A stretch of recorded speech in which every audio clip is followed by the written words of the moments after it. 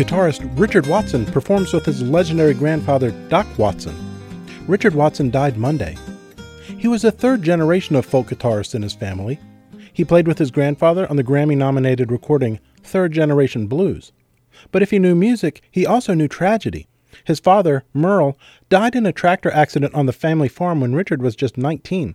The annual Merlefest Music Festival is named in honor of Merle Watson. Festival director Ted Hageman released a statement on Richard Watson's death, calling him a fixture of Merlefest who has helped carry on the Watson legacy.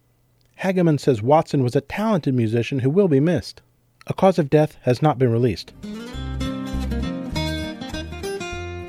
For WFDD News, I'm Paul Garber.